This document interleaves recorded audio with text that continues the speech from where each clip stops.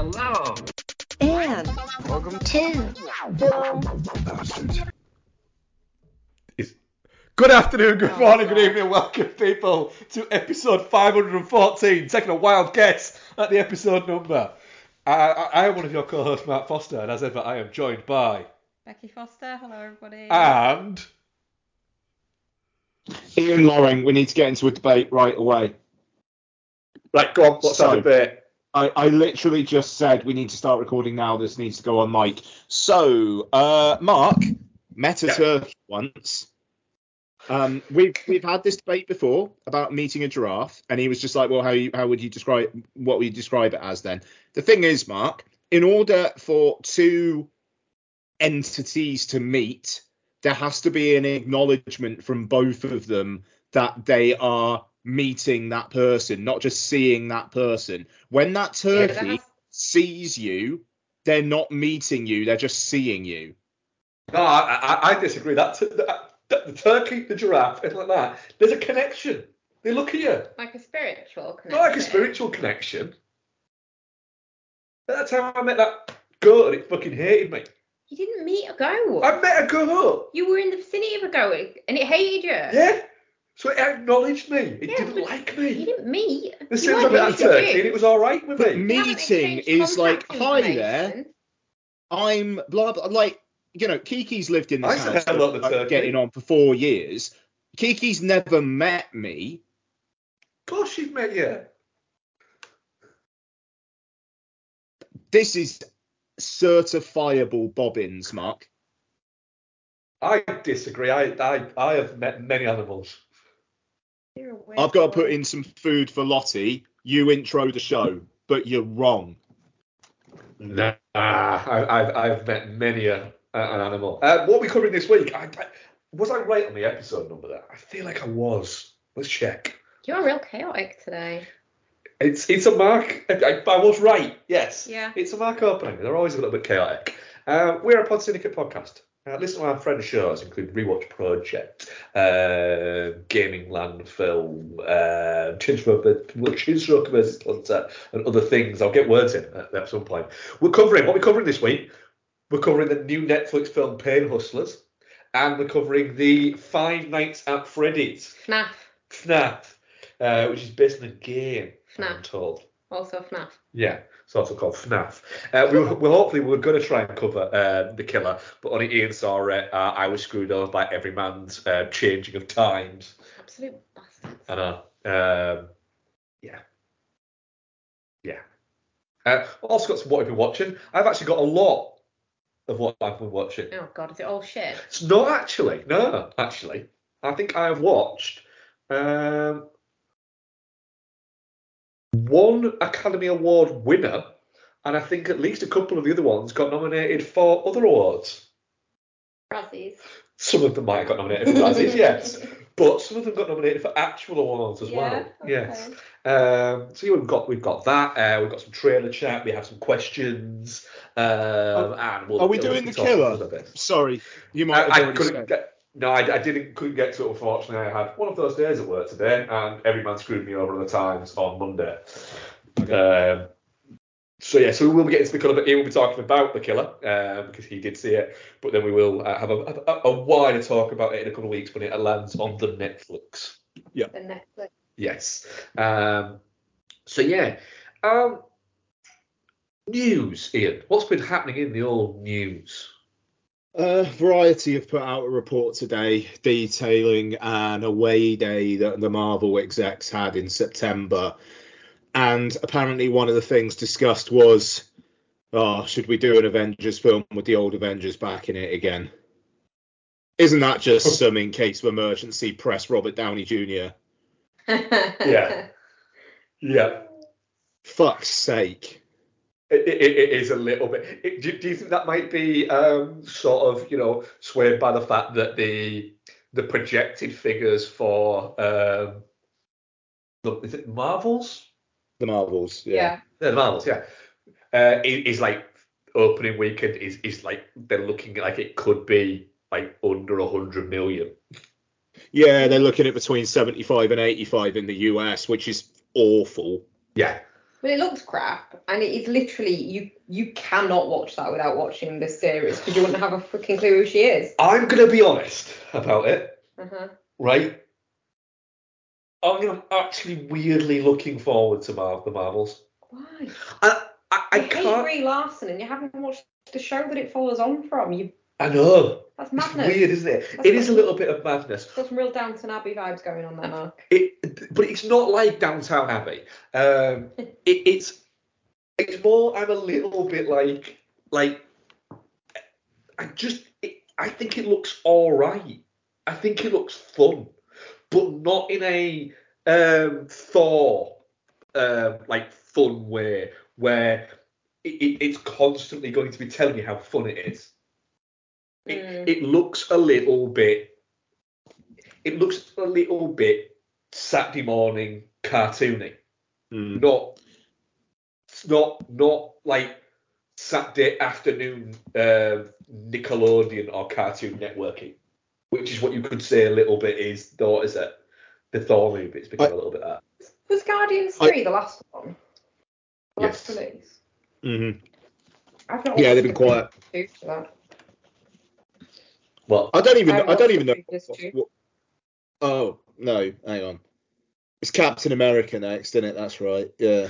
And it was going to be Deadpool, and they've put Captain America and Deadpool slot, haven't they? Yeah.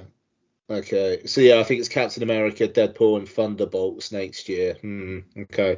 I mean, the Marvels. I'm rooting for Nia DaCosta. I want her to do well. The girl, the Miss Marvel, she's great, and she could bring some real life to that film where Brie Larson might not.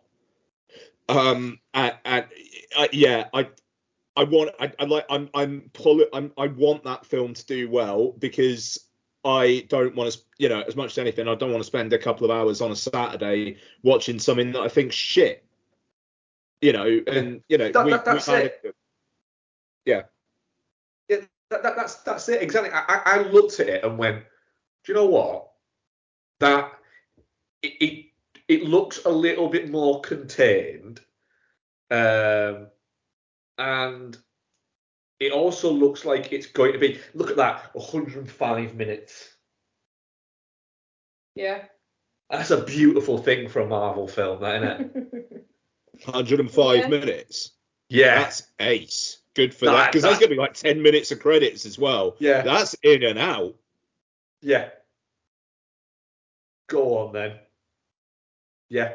And the thing there is, everyone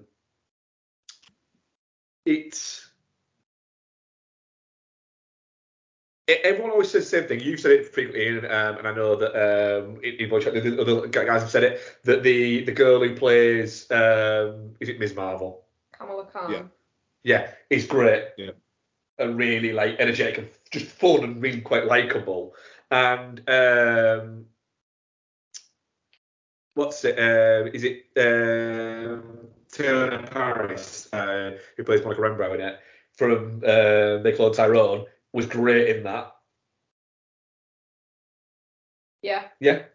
And then you've got the hate boner in human form that is Brie Larson. See, I don't get the boner bit. But I just don't like her. That's fine. I think she's an awful screen presence. I agree with you. But yeah, her and Scott Pilgrim versus the World. If I was in my teens when Scott Pilgrim versus the World came out, like I probably would have been admitted to hospital for like too much drainage. Cock explosion. Yeah. Like I would be a withered husk. Lovely. Yeah, I'm kind of looking forward to that. Okay. Yeah. Other news. So after last week as praising Apple TV as possibly being the only decent streaming service, and it also not being a proper streaming service. Yeah. What did they go and do a couple of hours later? Raise their prices. The fucking price. Oh really? Yeah. Yeah. Dickheads.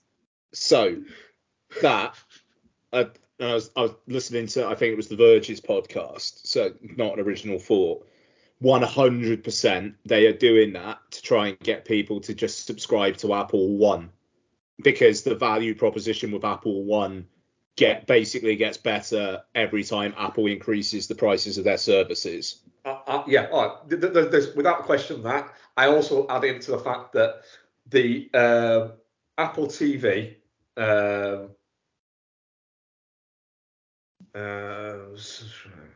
me 2 seconds. So Apple TV probably has how many subscribers? 25 million apparently. People subscribe to Apple TV. Yeah. Right. So if you put that up by £2, $2 there, right? And that's 25 million. So if all of those stick with it, Yeah. straight away in the first month you've made $50 million. Yes. There. So they will literally, companies, when they raise price subscription fees, they bank on a certain amount of people, like just not realizing. It's built into their projections. So basically it's like, have we just a little bit paid for Napoleon and what is it, via subscribing? I'm like, yeah, we kind of have, and I'm kind of all right with it. Isn't that how it works? Like, it's how it works. It is how it works. You know, you are kind of like almost in a way stealth investors. It's a weird thing, but it's just like Apple TV will now be $8.99, and it provides like so little content of actual, like there's no catalog content, like at all. Yeah, that's a bit shitty. It's bonkers that, but they get away with it because it's Apple. Yeah. Yeah, I mean, I don't know, it's a difficult one though, isn't it? Just because like the amount of content they actually have, it is a bit quality over quantity. But then you look at Netflix, who just increased the price of their premium service to $17.99 a month, and it's nearly double. Do I think Netflix is worth nearly double what Apple TV is? And it, like, unfortunately for my family, yeah, it is. For me, not so much. But the thing there is, what I would say there is, and I'm not saying I disagree with you here, but the fact remains that there is easily double the amount of content. Yeah, but it's not good. And obviously it's good. This is what I'm saying, is that I don't think Netflix is anywhere near worth the price they're now going to be charging for it. Left to my own devices, I would cancel Netflix. The only thing that I really keep it around for is for when we do like a rewatch of Friends, and I'm not going to be able to do that for a while without crying. So if it was up to me, I would cancel Netflix. I know you won't, because you like to have them all. And I use it. Yeah, but you could use other things. Netflix's download thing, which is very, I use a lot to watch offline. There it is better than the other ones. The OneDrive exists though, and that works fine. But then I'm adding more processes in, and I don't have time for that shit. So you're saying it's just pure laziness? How much is it going to cost a month? I'm happy to pay that for laziness. How much is it? It's $17.99 a month. You're going to pay £18 just to be lazy. A little bit, yeah. No, it is becoming bonkers. It is also bonkers that they've all raised their prices within a very short period of time. Yeah, If only there was something going on. And I mean, on that as well, I said last week that I thought the strike might be over by the time we recorded again, and no, it's not. But they are.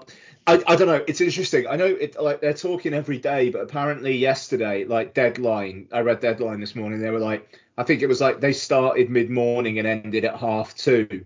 Yeah. It was like, wow, that was a real long session then, wasn't it, guys? And like, it's a little bit like, is it the Simpsons? It's like, right, well, that's lunch decided then. And if they want people to take their calls seriously, like, don't have stupid little pet bits in it of like, oh yeah, celebrities can't go, if you're in whatever fucking thing it is, you can't go as a character from any of the like Struck Studios movies for Halloween.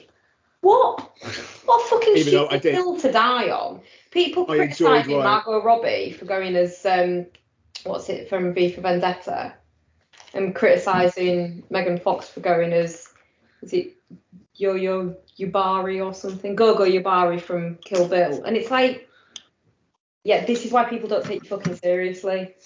Let people go what they want for fucking Halloween. I enjoyed Ryan Reynolds like tweeting, I'm paraphrasing, but just like, you know, looking forward to calling my daughter a scab for wearing a Barbie costume. You know? Yeah. Right. So moving slightly on to what you just said there. However, right, the whole Halloween thing, it's just become like it's just dress up day now. Yeah. It's not like go as like anything ghoulish anymore. People used to always go as like characters from things. You got a problem with my fucking Pikachu costume, Mark? Pikachu's terrifying. I very much enjoyed Pika Pika Motherfuckers. That was a good one. Thank you. Even like we went trick or treating, and one of the parents of one of the girls we were with was just like, thank God you're in that costume. You were fucking terrifying last year because you were really in character.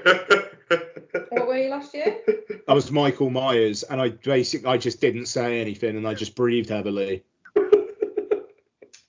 Thanks. Yeah, there's not a lot of news because there's not a lot happening at the moment. No. But there have been trailers. Yeah, they have, but my phone's doing an update, so I can't look at what they are. What we got? So, what did we have? Oh, we had an extensive Kingdom of the Planet of the Apes teaser trailer. What, that like 5 seconds? Yeah. Of an eagle landing on an ape hand. I mean, if you're going to get people up for a trailer, an eagle landing on an ape is a weird choice. It is. It is. It's almost like they've gone, we need something. We're rearing out of shit. We need something for something that might actually be finished. And they've gone, apes. Have we got an apes thing? They've gone, sure, yeah. Gone, have you sent that apes thing yet? No, I just sent him the fucking eagle. All right, there you go. There's your teaser trailer. Hey, I mean, new apes film. Yeah, sold. Let's go. Yep. Wish, a musical event. Is this different from the Wish film? No, it's just a Wish trailer. Yeah. Oh, okay. Yeah, they're calling it Wish, a musical event now. Apparently. Cool. How's that? I haven't watched this. Looks fine. Looks alright actually. Yeah. Yeah. It's got the voice of Bess Chris. It does. Mm-hmm. So yeah, I'm alright with it. I'll wait till it's on Disney Plus. Yeah, I mean that's the thing when you watch trailers for stuff like this, you just got to remember, haven't you? It ain't for me. No. But for the people it's for, it looks good. Yeah. If I was a parent of a child, I would be like, specifically a girl child, this girl's movie. I just don't know whether we need an origin story of the When You Wish Upon a Star. Yeah. What are you talking about, man? All 100 years of Disney's been leading up to this. You shut your fucking mouth. This is huge. That's it. It's just, yeah. Yeah. Fine. We've also had Manodrome. Ah, fuck, I forgot to watch this. Best title of the year. Manodrome. Hey, what if we took Fight Club and made it just not fun? No, because I don't think it's all about the fighting. It's not about the fighting, no. That's why it's not. That's why it's not fun. It's not even like about the nihilistic angle of it. It's just right. So it's like, how did you describe Jesse Eisenberg, Bex? Bigger but still not henge ginger Jesse Eisenberg. Yeah, it is like they've gone, Jesse, you're gonna have to get like bulked up for this. And he's gone, all right, yeah, I'll get See a bulked lot up of for it. pasta. And he's watching them gone, No, not fat, right? shit, we wanted like bulked up. He's gone, I am like so much more bulk than I was before. And it's like, yeah, but than you wobbly were. What? So yeah, it looks interesting. It looks like it'll. The problem is, it looks like it'll be watched by entirely the wrong people who will get entirely the wrong message. Yeah.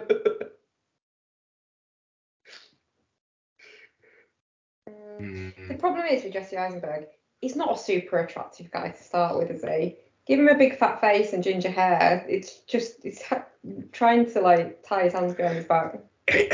The problem is the hair colour that he's gone for looks a little bit like the red hair colour that you got on Pro Evo 2 when you created your own player and you had a choice of either black hair, brown hair, silver hair, or ginger hair, and they went like ginger hair, and that's the colour that is. It's orange. It's not ginger. It's not hair. a real hair. And also, I do believe that Adrian Brody could actually set up one of these things himself. I'd follow him when I was a girl. As just a character. He doesn't. I'm more interested in him in that film. Yeah. It looks intriguing, but I bet it's shit. Yeah. Lisa Frankenstein. Yeah, I didn't watch this either. Yeah. So, Lisa Frankenstein, directed by Robin Williams' daughter. Oh, that's right. Who has she made another movie?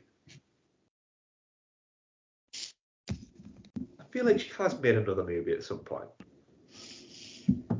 Not that I'm aware of. Director, no. Kappa Die? No, she did a 45 film. minutes. She did a short film. That was it. So yeah, it's a weird one. This.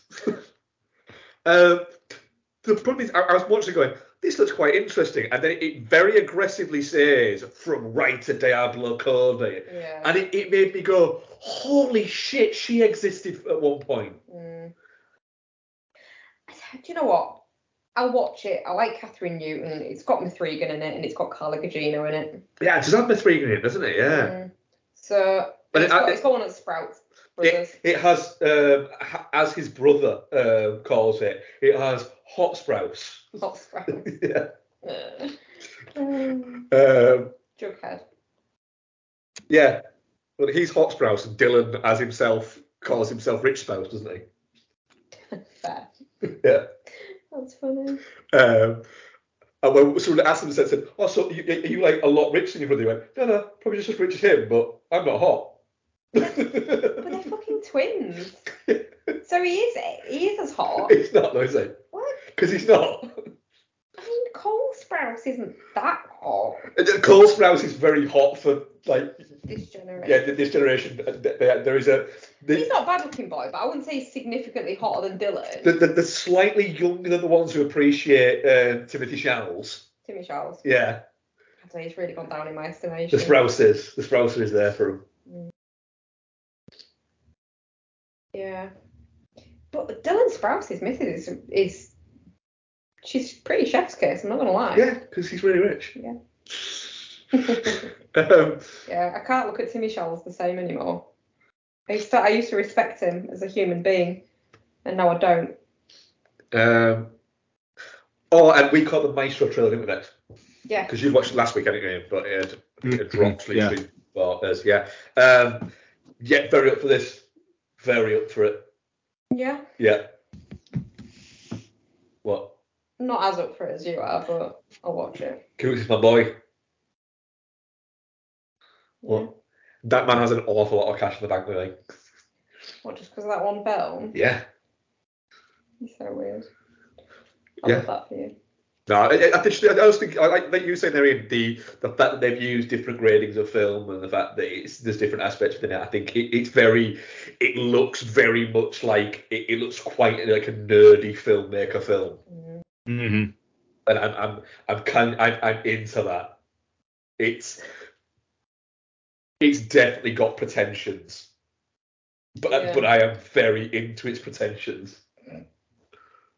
So yeah, Someone who watches the shite that you watch, for you to come out and say that is ridiculous. I like I said in our intro. Who are your favourite actors? Oh, well, I really appreciate both Bradley Cooper for his pretensions and Pauly Shore. Sure, why not? Well, I don't know what your point is. You're a dick. Has anyone seen any other trailers? No. Have you seen any other trailers, Ian? I don't believe I have, you know. I don't think there has been that many. Try to think if there's anything else that I've missed. No, fucking hell, we're skipping through this like motherfuckers. Let's review a movie. Let's go for it. Let's review a fucking movie. Let's get my phone so I can get the IMDb's synopsis. Keep everyone guessing about what I'm going to do first. Keep everyone guessing. Handsome, rugged, versatile, and charismatic actor Tom Aikens. Sorry, just that just came up again. It's just might get that tattooed on me. Very Do good. just go to a tattoo place. I want this tattooed on it. What is it? It's Tom Aikens. IMDb bio. It's possibly the greatest work of literature ever. Pain Hustlers is written by Wells Tower, an actual person, not a place. What? No, you're right. Yeah, that was that name. Oh dear, Wells Tower. And directed by old Yatesy boy. He's broken free from the Turf Tavern and come out swinging. May I just say, I thought him coming out and saying we didn't originally plan for 5 Fantastic Beasts films. JK just said that at a press conference and we went with it. Is very funny. Yeah. I like David Yates. Whenever I see interviews, he comes across as a good dude. Stars Emily Blunt, Chris Evans, Catherine O'Hara, Ian, Jay Duplass, and other people. And what's it about? Lisa dreams of a better life for her and her daughter. Hired to work for a bankrupt pharmaceutical company, Lisa skyrockets with sales into the high life, putting her in the middle of a federal crime conspiracy. Ian, what do you think of Pain Hustlers? Yeah, it's all right. I feel like the kind of like the talent behind this and whatnot and the subject matter probably should have resulted in something better. But it's fine. It's an engaging couple of hours. Emily Blunt's miscast. And that character, I kind of feel like the film would have been better if it was maybe a little bit more honest about that character and just played the maybe don't make her sympathetic. You mean the fact that it literally, it both wants her to be this, this, I'll do anything to get ahead, but also wants her to be the moral center of the story. Yeah, that's a problem. And when you've then got Emily Blunt, and it's like her character was confusing as well. It was like you think of something like the Florida Project, and I'm not a massive fan of that film, but it felt lived in. It felt like there was an authenticity to it. I didn't feel any authenticity about Emily Blunt's performance as a lower working class Floridian mum. Like single mother. Partly because within a single sentence she could manage to fit in about 4 different accents. Yeah, maybe as well. Yeah. She was a problem for. I mean, not. And I feel kind of bad because it's like I'm not saying Emily Blunt stay in your lane, but it's just like maybe Emily Blunt, you can't be a single working class mom from Florida, and that's fine. But yeah, I thought the kind of like the storytelling was relatively pedestrian. It's a lot of David Yates trying to be Scorsese, trying to be PTA at that one point where you got that fucking random shot of Chris Evans looking like he's running away from something really haphazardly, and then he just jumps in a pool. That was odd. Yeah, well, that's. I think I said to you, Bex, the problems with this movie that I had with it was when it tries to be, when David Yates tries to be Martin Scorsese, it just proves like how far away from Martin Scorsese he is. And David Yates is a good director, but in my head, the pitch for this movie was something along the lines of, right, we're going to make a Wolf of Wall Street type movie, right, but about Big Pharma. All right, okay, but we're going to make it real fucking boring. All right, okay. And you know the mistake that Wolf of Wall Street doesn't make, where it doesn't try and redeem Jordan Belfort at the end? Yeah, that's really good, isn't it? Yeah, we're gonna redeem her. That's it. That's the movie. It's just boring as fuck. And shit. And disingenuous. And Yeah. shit in it. I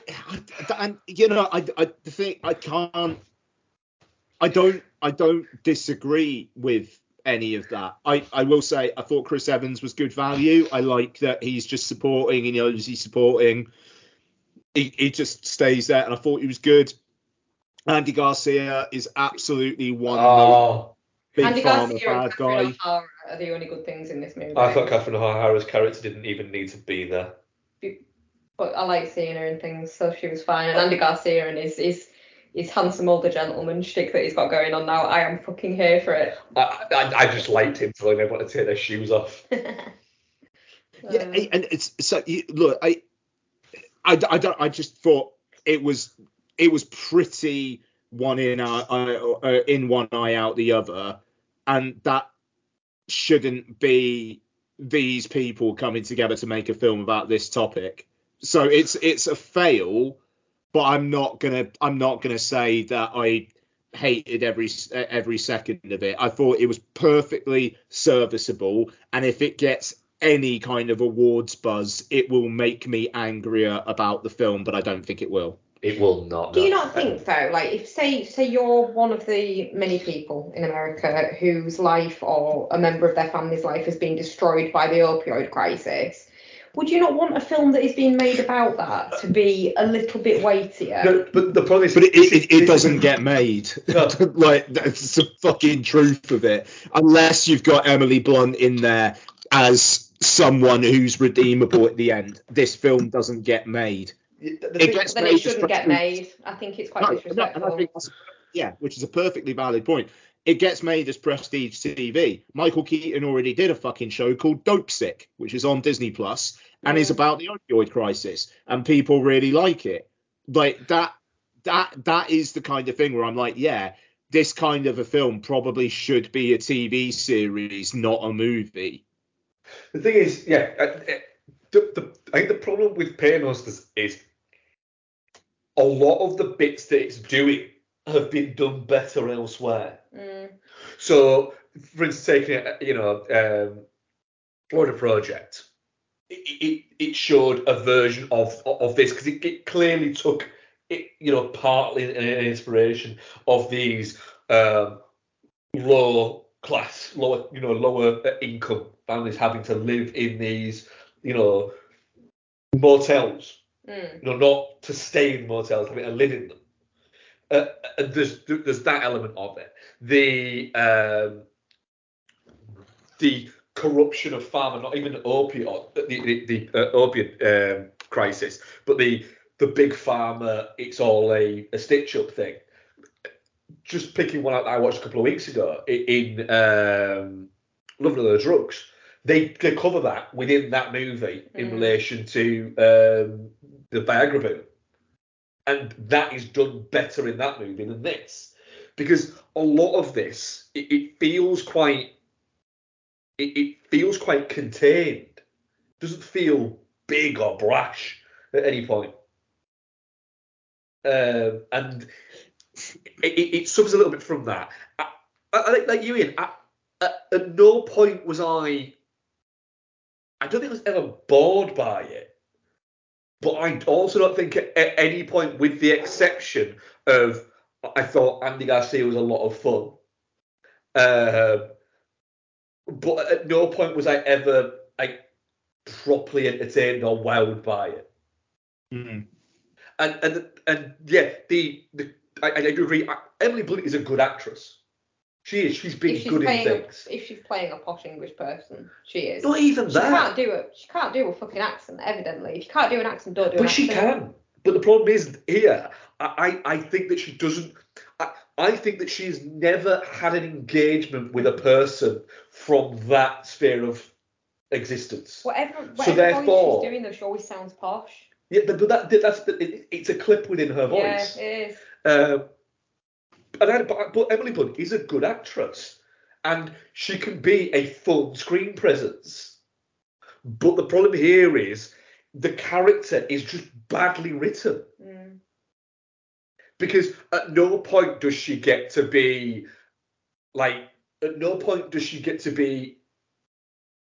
does the film want her to be unlikable? Whereas you're not really supposed to like Jordan Belfort. You're not really supposed to like Rosamund Pike in that what's it film? Oh, I Care a Lot. I Care a Lot. You know, and she nails that. Because she can play not likable very well. You're not supposed to like her. At this, you're always supposed to be either rooting for her or feeling for her. But she is part of the problem.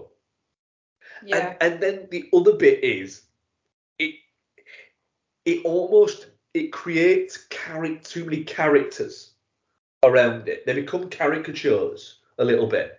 The eccentric billionaire that is a complete germaphobe. And the actual real guy might have been that.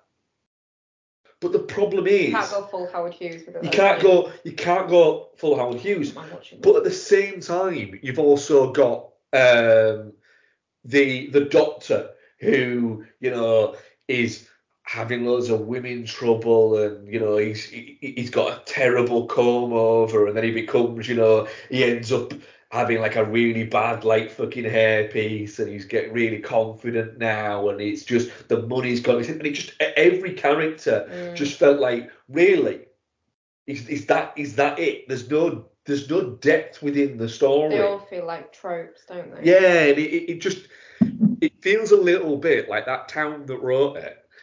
None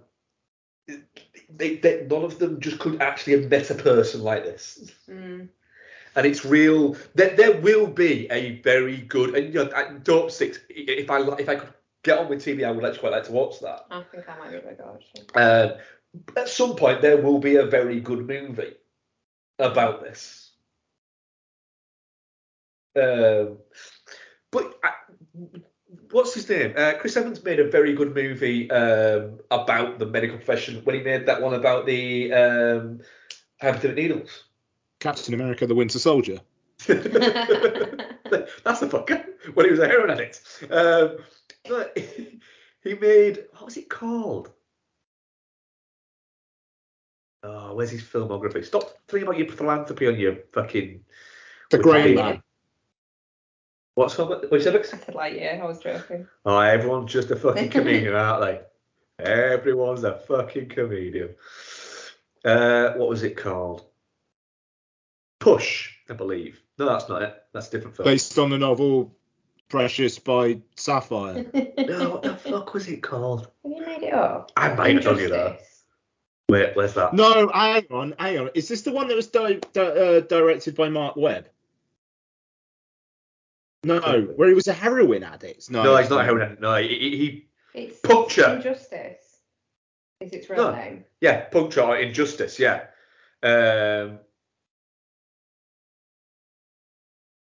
I was actually a drug addict, yeah, you know.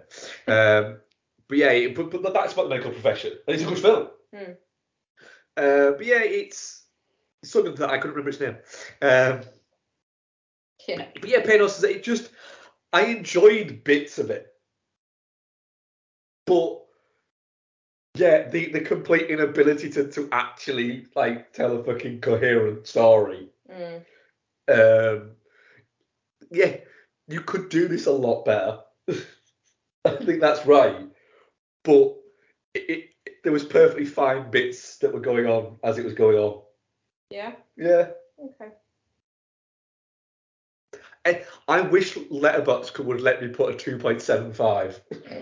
What did you give it? I give it a 3 Out out of 5. I would give it a 2.5. But then you did have Chris Evans rapping as a giant inhaler. I kind of like. I quite enjoyed that. Just the sheer Jesus fucking Christ, this guy. Yeah, but the thing is, the best actual scene of any dramatic bit was when he went after that bit and was like, what's going on, and then basically fucking chewed her out. And you look at going, well, do you know what? The problem is, in that situation, he's actually right. And he shouldn't be. Where is he right? Because she is fucking him over. Yeah. And it's not... She isn't innocent. Yeah, she's not innocent. Yeah. And she's only doing it because she needs her daughter to have this operation. But where does she get Again, I'm guessing she's made some kind of deal, but all you needed to do to put that across was have a line where she said, and if I do this, my daughter gets the operation right. Yes. They can't bribe people with money to give evidence. That's not a thing.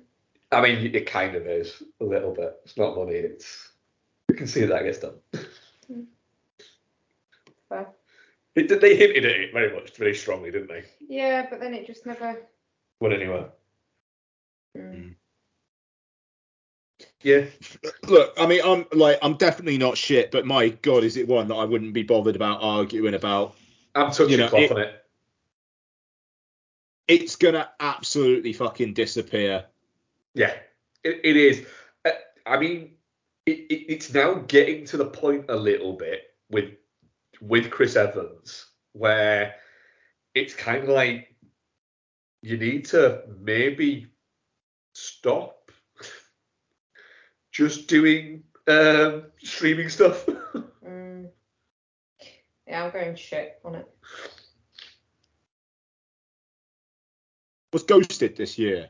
Yeah. Pretty sure it was. Yeah, that was rough. It's Ghosted this year, and then he had obviously the Grey Man last year. Yeah, it's not. Him and Anna de Armas. Oh, I didn't watch that. I refused. I'll stand by that. Dexter Fletcher directed that. Yep. Well, that's probably part of why I refused. Dexter Fletcher's good director. I mean, Rhapsody fucking bullshit. He also directed Rocket Man, I know. Yeah. That's true. Why'd you neck him? Why'd you neck him? Yeah, true. I might watch Rocket Man again, actually. Our audience polls. Because we have 2 now. Just get my polls out. Where is it? There it is. There we go. Pain Hustlers, definitely not shit, 25%. Touching Cloth, 25%. And shit, 50%. I was not expecting that, to be fair. And our other poll on the Instagram. Touching Cloth, 50%. And shit, 50%. So, not a lot of love for that movie. Not a lot of love. Not a lot of love. Tell you what, though, just as we mentioned, Anna de Armas, she's another one that needs to start making better fucking choices, isn't she? That Ghosted. She's got Ballerina coming. John Wick spin-off. Yeah. Blonde shit. Grey Man, I also refuse to watch, but I forgot she was in Grey Man. Deepwater, shit. I cried Deepwater. No Time to Die, wasn't she a bit part? Good in there. The Night Clerk was good. Yeah. I want to watch that one where she was free pizza. Again. Where what? Where she was free pizza. What are you on about? Knock knock. Knock knock. Oh. don't get the free pizza reference. Oh, we've got to rewatch Not then. I use free pizza in work at least like 3 times a week. But it's such a good analogy, though. It is such a good analogy. For just like, we're just giving, like, here's this nice, like, my area is just going to do this for you, are they? They're just going to give you free pizza. Oh no, let's have a it just, like, no matter what the quality of it is, it's free pizza. It's free pizza. Yeah. And I honestly, I use that so much, and no one's ever asked me where it's come from, because if I was just like, yeah, watch the Keanu Reeves film Knock Knock and then get back to me, that could be a conversation and a half. Right. Are you drinking wine again tonight, Ian? No. Absolutely changed direction from that. Yeah. How come? Because it felt unnatural. I'll be honest, I can't get on with wine. I'll drink it if it's there, but I think I won't buy it on purpose. Yeah, if I was somewhere and they and it was the available option, I would be fine with that.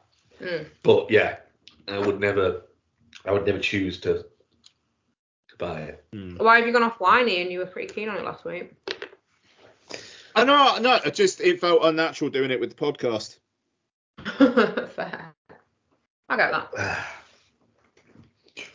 We're back. We ready? Yeah. Ian, Hi. what have you been up to? All right. Talk about a couple of non-film things before I get there. So, some sporting events. Watched my first Cardiff game in person in fucking weeks.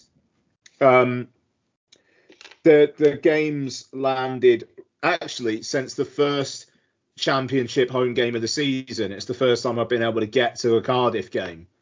And it just been on holiday twice and was busy on something one other day, and yeah, just a really bad run of it. So Cardiff are 5th in the Championship at the moment, which is fucking stunning. Doing really, really well under Turkish manager Erol Bulut. Love that name. And yeah, it was a 2-0 win against Bristol City, where afterwards the Bristol City manager, who got sacked the day after, was shit-talking Cardiff about, like, well, you don't look at Cardiff and think, like, obviously they'll beat anybody in the league. So, I'm disappointed with our guys today because, they're not scary or anything. Fuck you, buddy, and you lost your job the next day, so ha ha ha. Yeah, who's laughing now, you prick?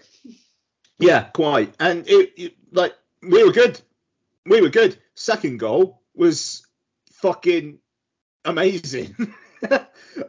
Just coming shot from the penalty box, lovely diagonal, fucking smashed the top of the net, and was just a lovely goal. So yeah, I was worried about Cardiff. Like, I thought I'd go see some games, probably see quite a lot of losses. Everybody was predicting them for like mid-lower end of the table. In 5th, it may not last, and certainly if Cardiff, we won't get the top 2 this season because of Leeds and Leicester. But beyond that, I think there's a good shout for the playoffs, but I do think it's too early. We're going to need another season. I think, to really get ducks in a row for like thinking about the I'm sorry, I said Leeds. Leeds are 3rd. Ipswich. Ipswich are the real surprise package. The thing about the thing about the Championship is always the same though. Is it could often be, you could often end up with a team getting promoted who might be at this point like at the moment, for instance, Norwich are 17th. But there's every possibility they might end up getting promoted because they're 17th, but they're only 6 points off the promotion, the playoff places. And you look at it, I think last season, I think Sheffield United at one point were like in the bottom 3, like midway through the season, and all it can take is literally a run, and you can end up finishing 6th, and you might finish 20 points behind 2nd and still get promoted. It's a bonkers league. Yeah, no, absolutely. But I mean, it's the only away day I'm planning this season's coming in December, and it's against Southampton, and they're 4th at the moment, so that could be a cracking game. You're going to do a away game? Yeah, planning on it. Yeah. Oh, I thought Southampton's not that far for you, is it? I mean, it's not nothing. Don't get me wrong, but it like we'll be there and back same day.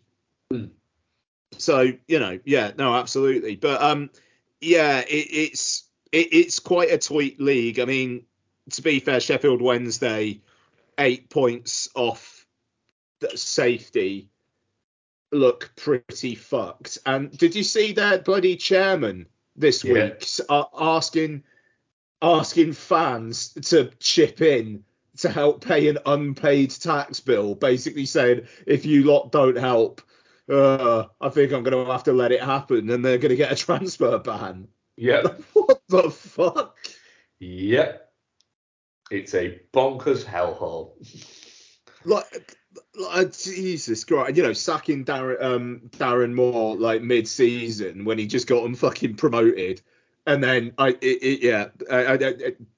not mid-season, what am I trying to say? Like in the season break, absolutely fucking bonkers. So there you go. But yeah, it was a very good game. Really enjoyed it.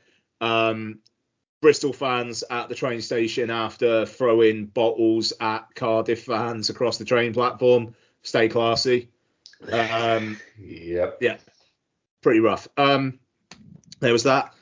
Formula One. I haven't talked about that for a little bit. It was the Mexico Grand Prix, full of drama again. Homeboy, as in home country, Sergio Perez, who speculation has been rife over the last couple of months about whether he's going to keep his Red Bull seat. Like massive pressure on him. What does he do? He fucking guns it at the first corner, trying to get in the lead, smashes into someone else, and he's out of the race. First corner. Oh. It was, and like his car like went in the air. It was rough. I mean, it was something. But my boy, the Honey Badger, Danny Rick, driving for Red Bull's sister team, Alpha Tauri, drove the car better than the car deserved and finished in 7th. And now the speculation is, well, if Perez doesn't get second in the Drivers' Championship at the end of the season, Red Bull are probably going to say either you go to the sister team or we're just going to pay you out your last year of your contract so you can fuck off. Now Lewis Hamilton is 20 points behind him, like 3rd to 2nd. It is getting tight. And that's the big story. Like Max Verstappen's already won the Drivers' Championship. He did so like 2 Grand Prix back. But there's a lot of stuff going on in the midfield at the moment. But that is the big story, and it's absolutely thrilling. Drive to Survive next year is going to be an absolute banger. Verstappen won. Lewis Hamilton came second. Great drive from Lewis Hamilton, and it was. It's not the most exciting Grand Prix is Mexico, but it was fun and it was dramatic, and that's what you want. So there you go. Is there many left of this series? No, there's 3. So Brazilian is this weekend, isn't it? Yeah, so you got the Brazilian this weekend, Las Vegas in 2 weeks' time, and then Abu Dhabi the week after that. Las Vegas is going to be something. I was reading a big thing about that, and it was like because it's. I might have misread this, so bear with me on it. But it's something like it's the first time F1 have ever put on a race rather than somebody else paying to be allowed to put on a race. So it's F1 doing like they've built the track and bits like that, whereas normally, for instance, the Mexico essentially they already have all the infrastructure and go like that, and it's not F1. They pay F1 to do it. To be allowed to do it. Essentially it's an agreement between them and like the Las Vegas like authorities where there is a permanent like F1 village now built outside Las Vegas. Like it is like and Vegas residents are fucking fuming apparently at the moment about the whole thing. I'm not surprised. Like it's a street track and they're literally going to be driving down the strip. And it's like it's the fact that I was watching a thing about it showing like the building of it and all like the bits and saying that it's like blocking, it's caused like traffic chaos for like the past like 2 months in Vegas because of the way they've been building it. It's and there was one hand saying it might be like one of the great like F1 showcases, and it also might never happen again. It's no, I mean, like, well, they've got a contract, like they're in, and you drive that track on F123, and it's a good track. There's a lot of high speed bits, and then just like. Oh God, I won't bore on too much about this, but Monaco, right? Monaco is one of the like the principal Grand Prix, yeah. Like everybody knows about the Monaco Grand Prix. Yeah, it's a shit course. Yeah, I think that's why everyone knows about it. Yeah, there's only one real bit where you can actually pick up any speed, and the rest of it is so fucking tight that there's overtakes are like basically impossible. And there's an element of that to Las Vegas as well, where like you play it and there's really tight corners, but there's also some really good high speed straights. And they there's this thing in F1 called DRS where like on certain bits they have DRS zones where if you're within a second of the car in front, you can essentially, it's almost like getting a mushroom in Mario Kart. And there's it's a good mix of technical driving, but then also just like I can do that if I can get close enough to someone and like activate my mushroom, then I can blast past them. And like, but also it's a night race, is Las Vegas, so F1 cars against the backdrop of the Las Vegas Strip, like that's gonna be some incredible visuals. I'm kind of fuming that it's going to be on at 6 a.m. local time because I would want to have some beers with that. Time difference. It's going to be early, isn't it? Yeah, I mean it's like a 10 p.m. start in the US, so which is understandable because it's Las Vegas. But anyway, I'll end that. Right, not Max Payne 2, Alan Wake 2. Played a couple of hours, got scared, binned it off. But there's some wild mix of video games and movies in that, even from that couple of hours, which is something. Did not expect to start the game playing a naked, large, reanimated corpse. Nice. And I didn't get to this bit, but there is a bit where you're essentially in a 20-minute musical sequence. And I'll send you guys the YouTube of it. It looks wild. I don't have the stomach for Alan Wake 2. It's grim and then it's fucking scary. And that's like my kind of shit. Yes, it is. get a I'll watch PlayStation YouTube 5. But yeah, there you go. That's Alan Wake 2. Right, films. Films, you'd be pleased to know. So not too much this week. I'm actually like halfway through 3 films for various reasons. So there'll probably be more next week. But I finished off the Psychos. Yes. So and they are diminishing returns, but I don't think any of them are outright shit, to be fair. So Psycho 3, I kind of talked a little bit about it last week with the unexpected opening and the music by Carter Burwell. It's fine. There's a couple of good kills. I like that it's just like it's a woman who looks like Marion Crane, and like she's having faith issues, he's having psychosis issues, and they kind of weirdly connect with each other. But then you got Jeff Fahey playing a fucking scumbag who has a fight with Norman Bates as well. It's not Psycho 2, it's not Psycho, but as a horror sequel, like I say, a couple of decent kills. It's about 95 minutes long. Can't complain.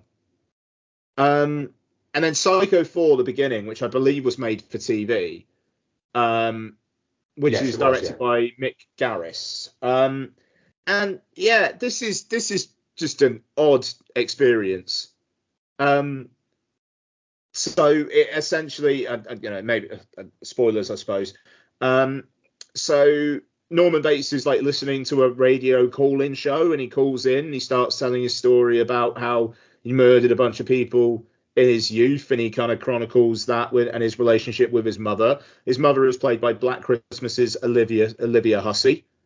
And there's multiple scenes of him and his mum kind of like play fighting or rolling around and whatnot, and then him getting a boner and her going, "What the fuck?" and then punishing him, like making him put on a dress or locking him in a cupboard and whatnot. It's just like, you see, the difficulty for me there is, half of this film is like, what would you do if your mother was Olivia Hussey?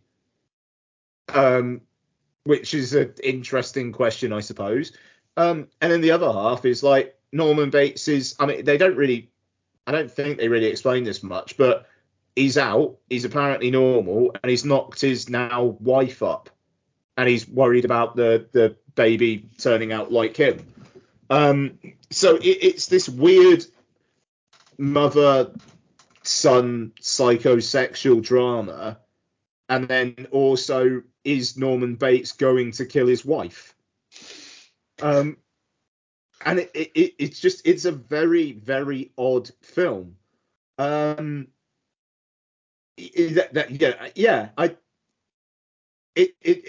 Just a very odd, weird experience, and just the fact as well that like a lot of it is like this radio talking show, and it's quite 90s. Oh right, yeah. And just the way that the first one of these, starring the same guy, was a black and white Alfred Hitchcock film, and this one is like centered around a radio talk show where the talk show host is CCH Pounder. And it's like that doesn't feel like that should be in the same timeline, but it is. And I didn't hate it, and Anthony Perkins is putting in a shift as he always does. And Henry Thomas is young Anthony Perkins. I don't know. It just like he believably plays that he'd be sexually confused by the fact that his mum's Olivia Hussey. I get it. Yeah, the thing is, I've seen them all, but a fair old while ago. And I think it's one of those things that they're so far removed from the original because they are so much after. Mm. It's the fact that it took 22 years to get Psycho 2, and then in about 10 years you've got 2, 3, and 4. Yeah, and there's also another TV one in between them, isn't there? Oh, is there? It's an American TV one, I'm sure there is. And then after that, was it Vera Farmiga and fucking Freddie Highmore did Bates Motel? Yeah, and that was really popular as well, though, wasn't it? Yeah, it ran for a few seasons. And look, I mean, it's I've done my time with these films now. I mean, like for sure, it's diminishing returns. Psycho 2 being surprisingly good. Yeah, there was a made for television film called Bates Motel. Was Perkins in that? No, he wasn't. Yeah, okay, that makes sense. It wasn't but yeah, it was about the motel and anything like that. But it was Laurie Petty was in it. Oh, okay, wow. Yeah, written and directed by the guy who wrote a lot of the Universal Soldier movies. Solid. But yeah, look, I enjoyed my time with them. Will I ever watch them again? Probably not. But I would say there, do you ever need to watch them again? It's one of those, isn't it? You've watched them, you know, you can enjoy your time. I don't think it's a franchise you need to go back to that often. No, quite. It's like as soon as I was done with Psycho 4, I put the 4K set on eBay and I sold it for a $5 less than I paid for it. When? Yeah, it's basically ready. You know. Yeah, essentially. Yeah. So no, good stuff. And you know, I mean, the transfers are all right as well. You know, Psycho 4 looks a little rougher, but yeah, no, they're okay. So there you go. And then lastly for me then will be David Fincher's The Killer. So as Mark said earlier on, we'll talk more about this properly in a couple of weeks. I'm not necessarily going to spoiler, pardon me, but I suppose I almost kind of feel like maybe like expectations need to be set slightly for people. So this, I want to watch it again. I marked it on Letterboxd as a 3.5 out of 5. It the structure is super repetitive. There's not all that much to surprise in it. It's just incredibly cold and detached, but not like. But I don't think the lack of warmth is replaced by much of particular interest. It's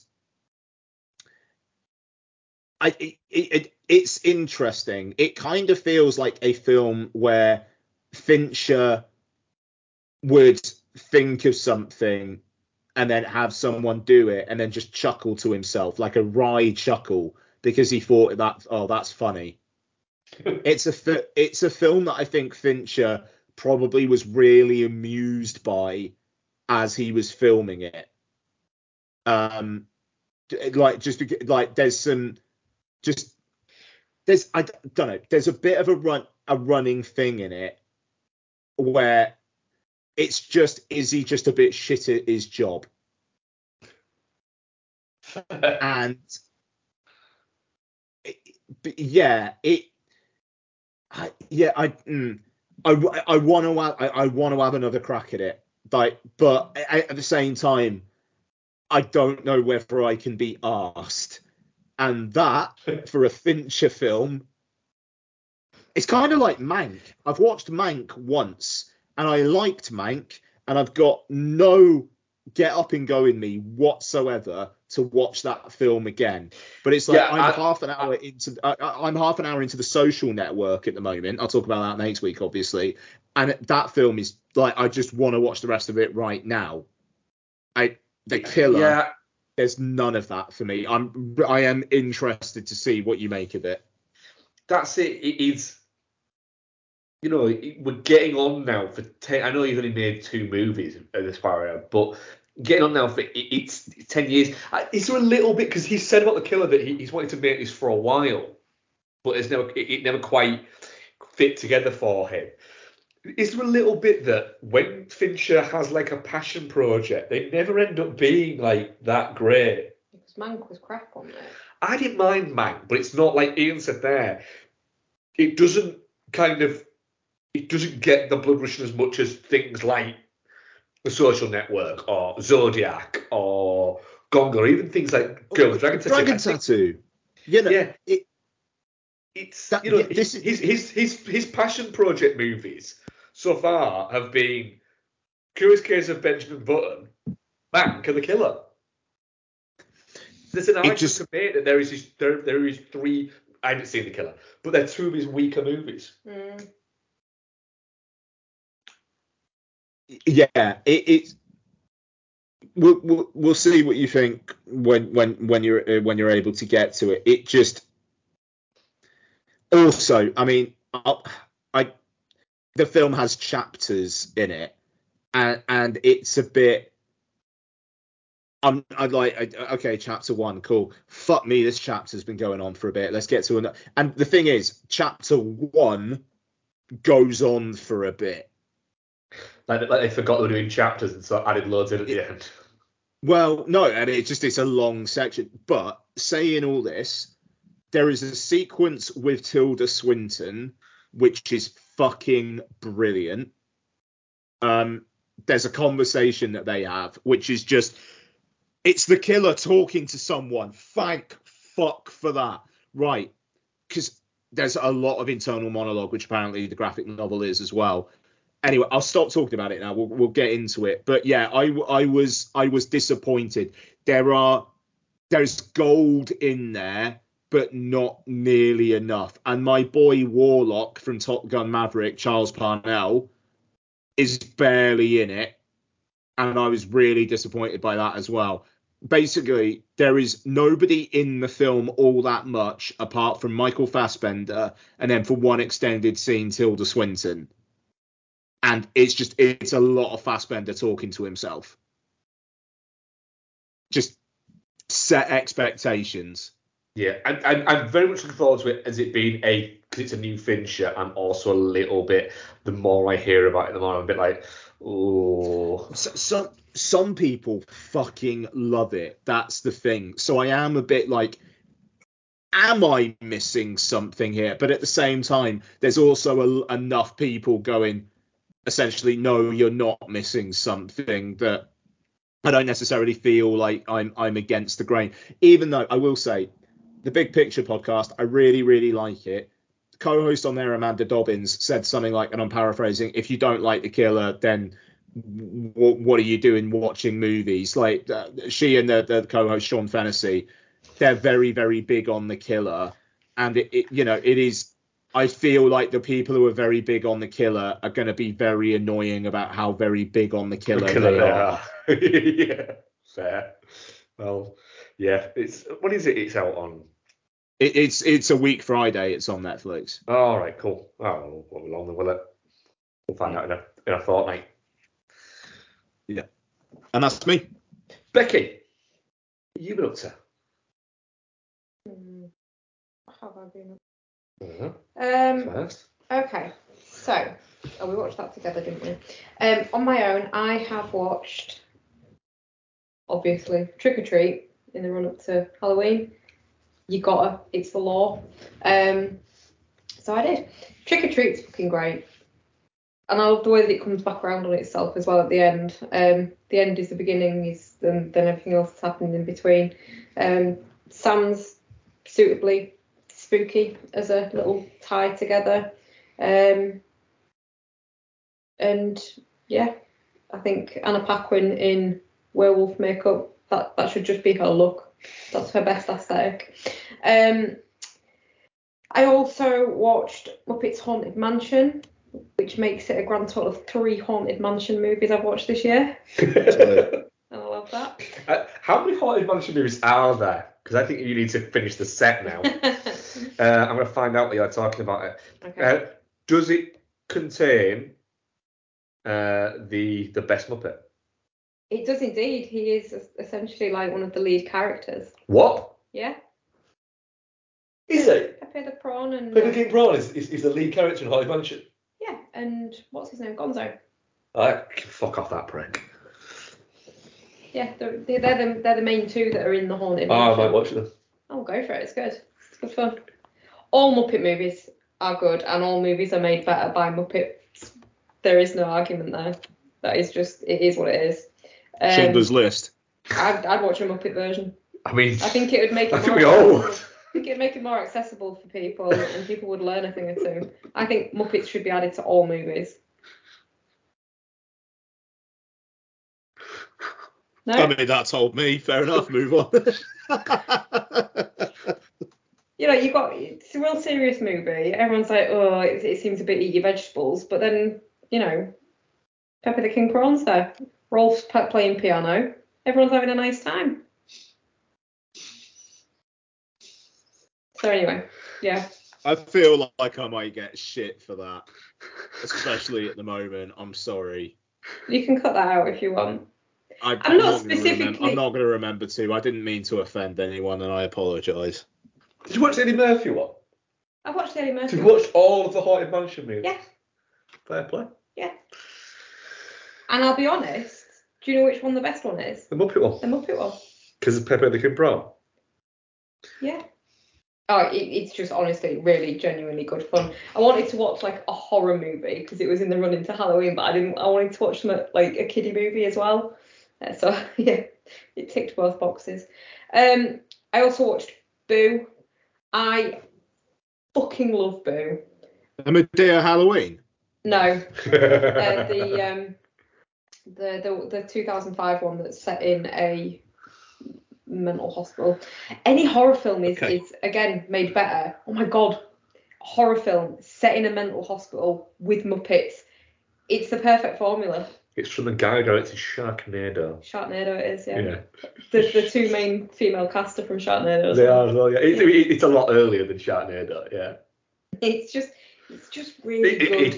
It's quite grim, Boo, actually, isn't it? It's really quite, yeah, I remember it being quite grim. Yeah. So another one we used to watch quite often, a little bit drunk, coming home with a takeaway, didn't we? Yeah, definitely.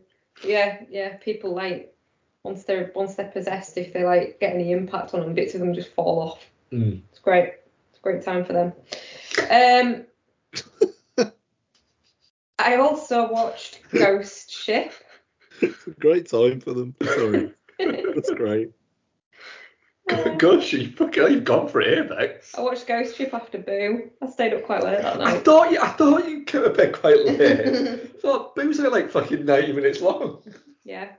Ghost Ship adds quite a significant chunk to that time. If you watch a whole other movie. Yes, it does. Yeah, it's a whole other movie. So you watch Ghost Ship and Boo back to back. Yeah, Boo first. That's almost a Killers of the Flower Moon. Genuinely. More fun though. There's like an extra 40 minutes on top of that. Jesus Christ. Much more fun than Killers of the Flower Moon though. I stand by Ghost Ship. I stand by my love of Ghost Ship. It is fucking great. And that scene where everyone gets their heads chopped in half at the beginning is With Emily Browning. With Emily Browning. Yeah. She must have been wee then. Yeah. Well, that's why she doesn't die, you see. Everyone else gets chopped in half. Have you seen this film? Yeah, sorry. It's just I have like really, really drunk, and it was Donna and I were watching something else, and I can't remember what it was. And then she fucking fell asleep because like wine. Then she wakes up in Ghost Ship, like that I'm watching Ghost Ship, and she was just like, no, it was the Black Dahlia. We watched the Black Dahlia and then Ghost Ship, and then she was just like, well, this is taking a turn.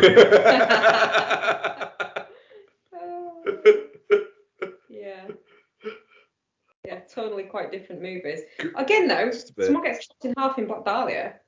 Someone does get chopped in half in Black Dahlia, yeah. So, you know, yeah, I stand by it, and it does the spooky shit really well. What, having a ship in your film?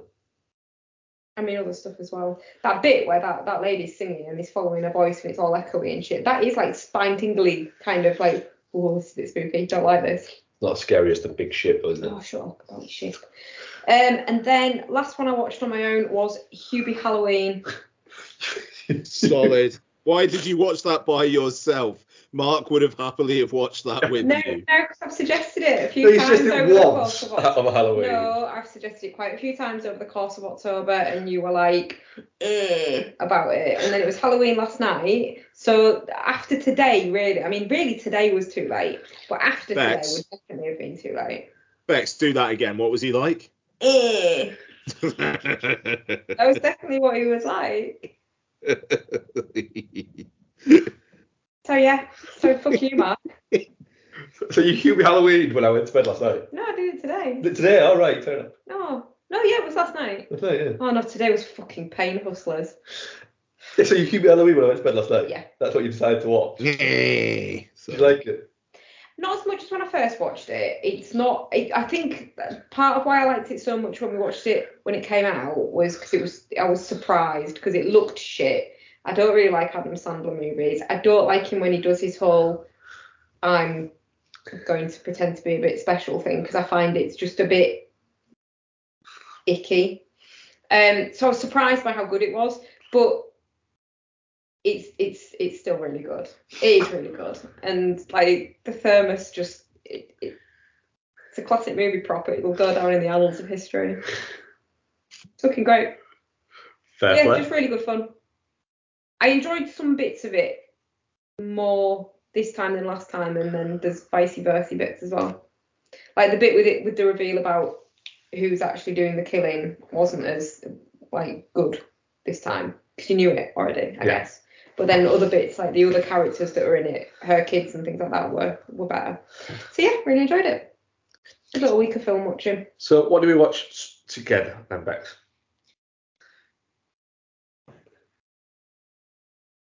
Okay, we also watched.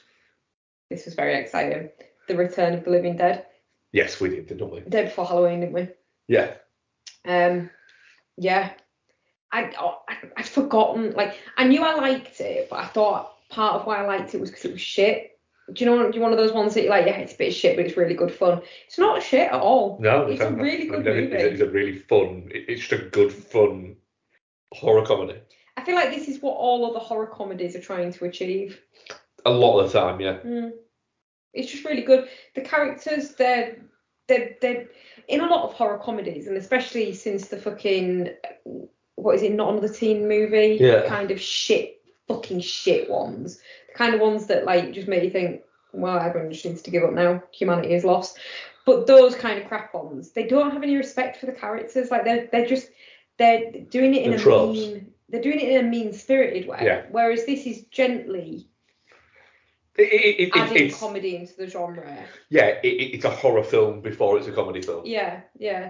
Whereas they're just taking the piss out of it because they think they're above it. And it's like, fuck you. Return of the Living Dead's great. Go away. Yes. A lot of nudity. There is a lot of Linnea Quigley nude. Yeah. A lot of gore. Good amount of gore. It's all the things you want. Yeah. Yeah.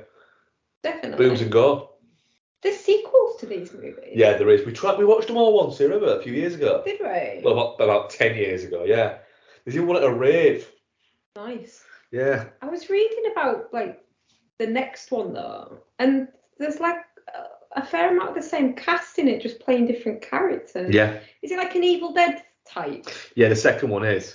And then, second one is Return of the Living Dead Part 2, the Return of the Living Dead 3, Return of the Living Dead Necropolis, and Return of the Living Dead Rave to the Grave. Rave to the Grave. Yeah.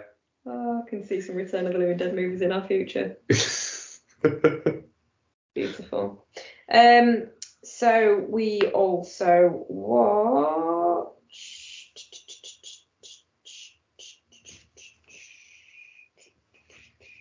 So we also watched, the end of, so we might as well get this one out of the way, Crazy Stupid Love. We did watch the end of Crazy Stupid Love that we started watching last Tuesday, didn't we? Yes. A lot better than I remember it being, actually.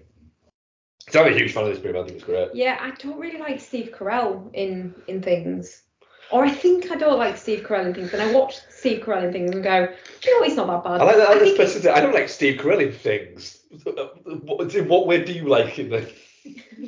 I like him in some things, and then no, but then I think realistically, I think I don't like him in things because I don't like The American Office.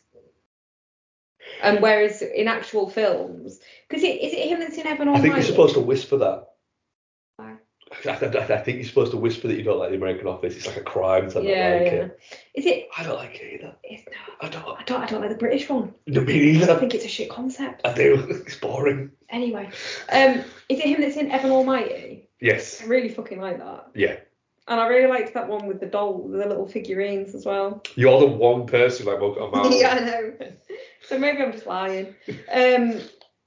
I do find it weird though that I was looking at him in some shots in this and going, Steve Carell's actually quite hot. And I'm like, oh no, I'm just getting old. No, Steve Carell's hot to me now when worked. he wasn't when it came out because I'm 10, 12 years older, 13 years older, whatever the fuck it is. 12 years older. Yeah.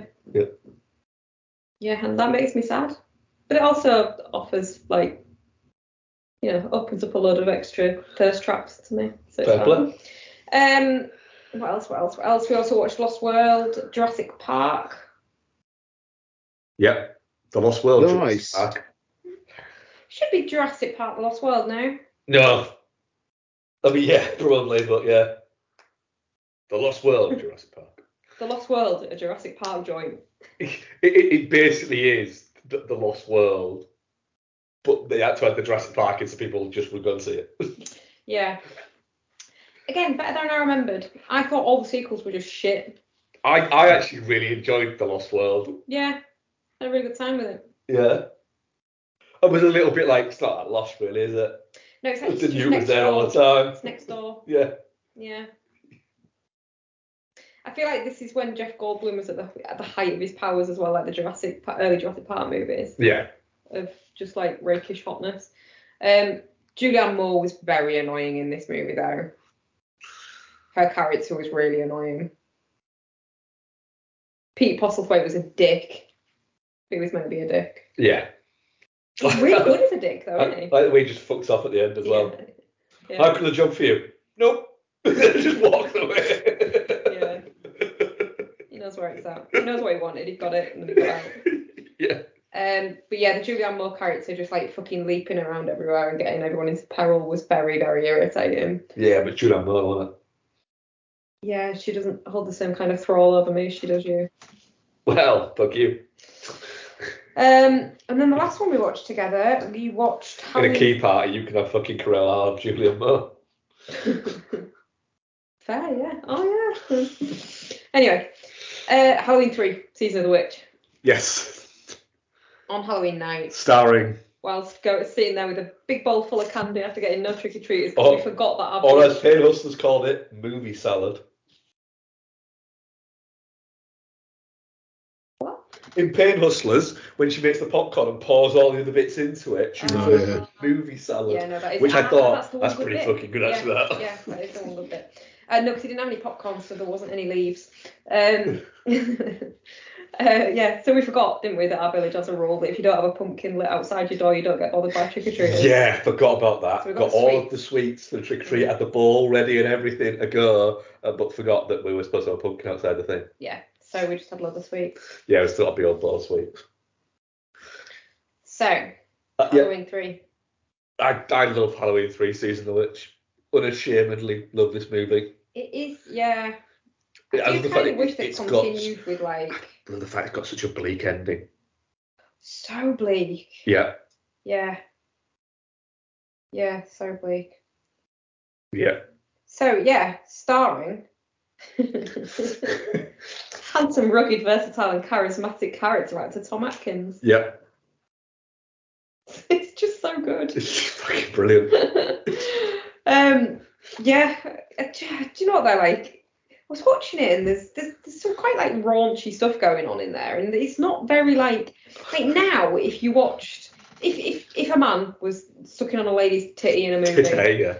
you wouldn't see any of that. Nope. His head would be in the way. No. It's right in there. Oh, it's right there. Yeah.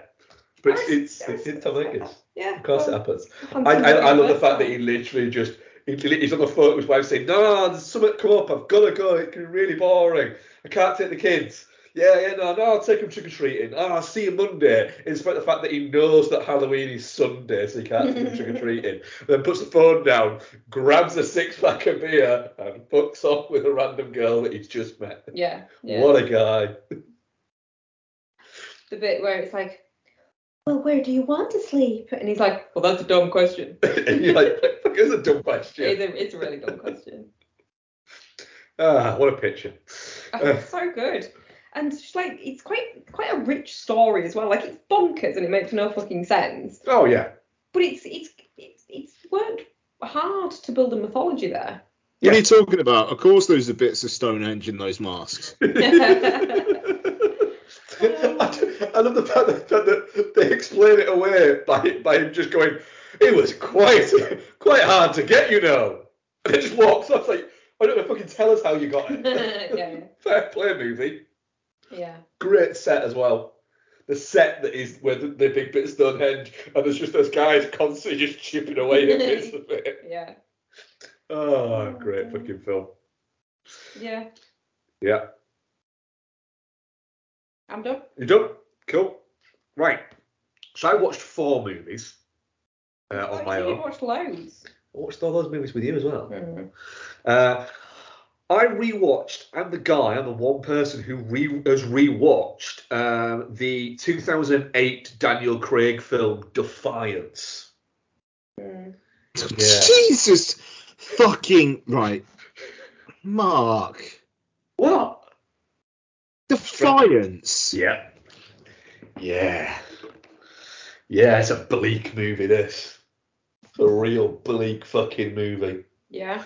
Yeah. So, yeah, it basically, it's set in Eastern Europe, and it's about a lot of Jewish people who essentially have to live in the forests of Belarusia, because they've been driven out of their towns by Nazis. And it's based around a true settlement that formed from Tuvil Belsky, who was played by Daniel Craig, and his brothers played by Lee Schreiber and Jamie Bell. And actually, a young George McKay plays the youngest brother. So, you know, when someone shows up in a film, you're actually going, fucking hell, I recognise that kid. Why do I recognise that kid? And then I had to look at who it was and was like, holy shit, it's George McKay. The thing is, about Defiance is it's a very poignant story. The story of it is it's very serious and it's quite heartbreaking. Yeah. But the problem is the movie is also very serious to the point of where you're there going, oh, I know it's very serious, but this is very serious. And there's a lot of accents and a lot of quotes. Like good coats. There's some really nice quotes in it, yeah. Like Blade Runner level, or not quite Blade Runner level, but you are watching it going, that's a fucking really nice quote. I mean, it's not, it made it worth being driven out of your town and live in the forest for several years kind of quote. But it is a nice quote. It makes it worth watching the vegetable movie. It's a lot of beats. Yeah. It's a lot of beats. Fair. It's a very well-made, very well-intentioned movie that is just a little bit too melodramatic at points. I'm going to ask you a really serious question now, though, Mark. What? Would it have benefited from a Muppet? Yeah, it really would have. It really would have if at some point when Lee Schreiber has told fucking Daniel Craig, no more, we can take no more. If he went off to do something and then a bunch more people came in and each went, I know, I said no more. And one of them was just Pepe the King Prawn at the back going, hey guys! That you would have gone, fuck, this is taking a turn. That was quite good. Even the cat was impressed by that impression. Back in Pepe the King Prawn is my boy. It's your boy. It's your Disney app. He is my Disney app avatar, yeah, because he's one of the greatest characters that's ever been committed to anything. I also rewatched, because I know you're not a big fan of this. This would definitely benefit from a Muppet. I mean, it would, yeah. You're right. Playing the, Javier Bardem character. Yeah. Yeah. Yeah, it probably would. Oh my god, I want that movie so badly. Yeah. So No Country for Old Men. Boring, isn't it? No, it's not. It's not boring. It's a really weird film. In the sense that the film itself isn't weird. But I was watching it going... But the Muppet that plays Javier Bardem has to still have that weird bob haircut that he's got. That's it. It's a very, very good film. And it's a weirdly paced, low energy, but oddly energetic movie. Which is I know it's a complete contradiction there, but honestly, that's the kind of energy that it has. It's a really odd duck of a movie. The bit that brings it down the most is its main character, Josh Brolin, is probably the least interesting character in it. Mm. But then the Coen Brothers, and spoiler for a fucking Oscar-winning movie from like 16 years ago, but the fact that he gets killed off like a good 25 minutes before the end. Yeah. And like he's killed off screen. Off screen, yeah. And it just can happen. And you're there going. And I remember when I first watched it in the cinema, I thought I'd missed something. I genuinely, when it happened, I was like, did I fall asleep or something? Because it literally, it's almost like, and it's purposeful. But it's almost like a missed scene. And it's because the Coen Brothers have said, what we wanted to do is, we wanted to basically go, oh, so did you think this was his film? No, it's not. It's Tommy Lee Jones's film. Mm-hmm. And but I was surprised at rewatching it, how long a period Tommy Lee Jones just isn't in the movie for. And oddly, like a lot of people would say that No Country for Old Men is more kind of, it's most akin to something like Fargo or even Blood Simple in the Coen Brothers canon. There, I think it's more just a much more serious version of something like Raising Arizona. Yeah. Yeah. You have a psychopath tracking down what is seen as your main character. It's a really odd film. I really enjoyed it, and its better bits are when it is literally just two people sat talking. It's a really great script for it. But yeah, but also as well the close up of Javier Bardem's face when he's strangling a guy on the floor, and it's close up in his face, and he's got this manic look of kind of effort and glee in his face. He's really good. And then the ending of kind of Donald literally just calling him on his bullshit. Yeah. With the coin flip, is really good. And then there's a lot of, well, does he kill her or doesn't he kill her? Well, yeah, he does. He does. Because he checks his boots to see if he's stepped in any blood when he's left. But yeah, I enjoyed my rewatch of it. Also, we watched, because we mentioned it, I think in passing, on a podcast a couple of weeks ago. We mentioned the film State of Play, and I can't remember why we mentioned it, but we did. So I rewatched State of Play. Yeah. Yeah. State of Play is really fucking good. It's just a really good grown up thriller. Yeah. That, people often say, well, we don't get these type of movies anymore. We do. We just don't get them as often as we used to. Mm. And even in 2009 when this came out, we didn't get them as often as we used to. Had, yeah. These used to be tentpole movies, and they're not now. Yeah. But yeah, it's Russell Crowe being just really charismatic without being overtly charismatic. it's one of his best performances, I genuinely think. Yeah. There's a, I know a lot of people don't like Russell Crowe, our friend, but we do.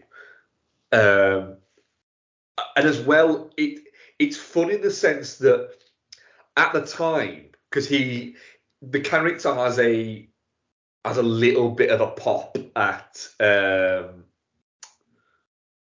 Rachel McAdams' character, because she's a political blogger.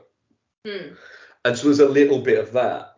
But now you're watching it 14 years down the line, where political blogging doesn't exist anymore. It's more that the political reporting exists online more than it exists within print. Yeah.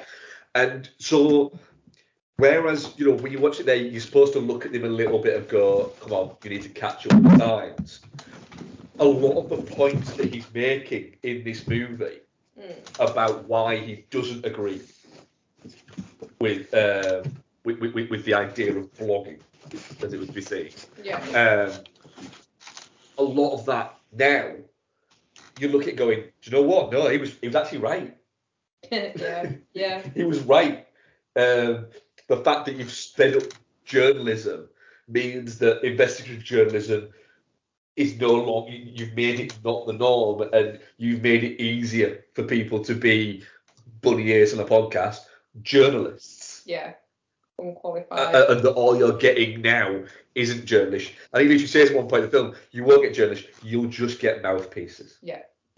And it's kind of quite prescient in that, in the script.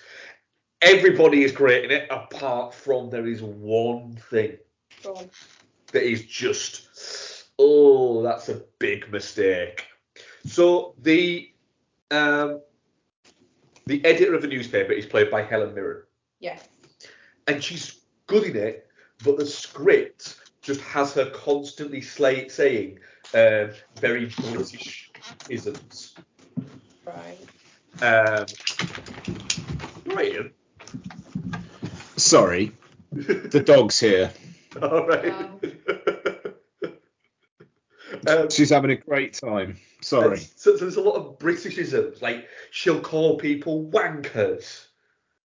And she'll say stuff like, "Oh, you're having me on," and it's just you watch it going, "You're actually British. You know we don't say these things." And hang on a minute, the director. I don't know. We do say wanker. But it's the way she says it. It's like the director is British.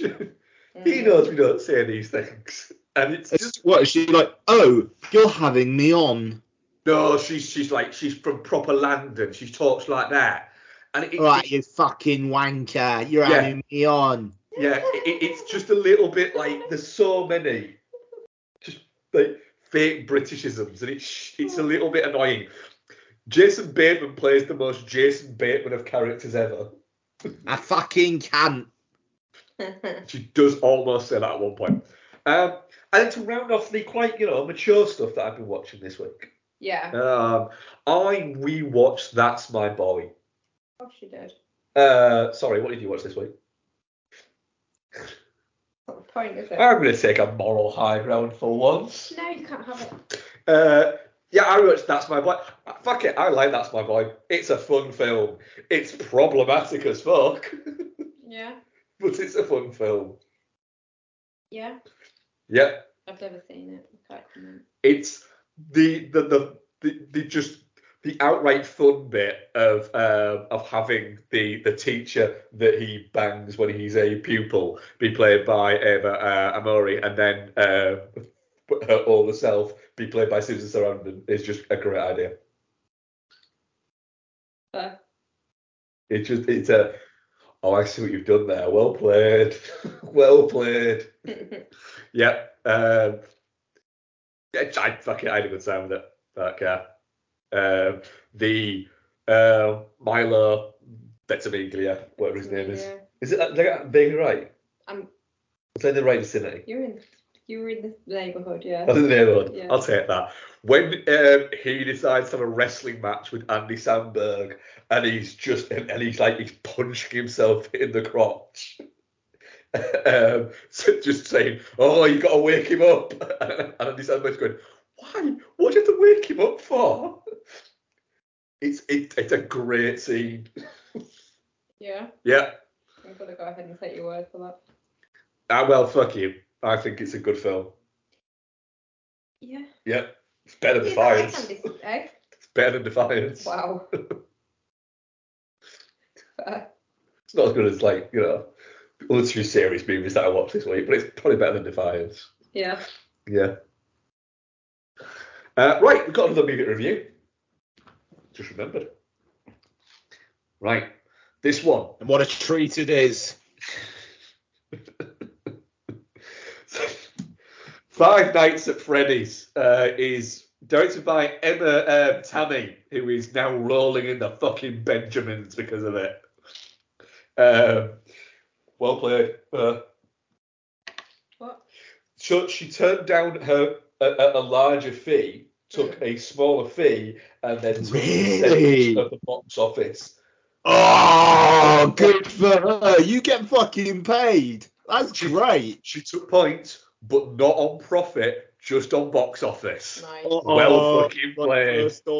Oh, she's smart. Yep. So yeah, someone said apparently it is like she took like 3.5%. So she'll get about 4 or 5 million quid out of it. Nice. Well played. Yeah. Yeah. Movie has done better than The Exorcist, the beginning.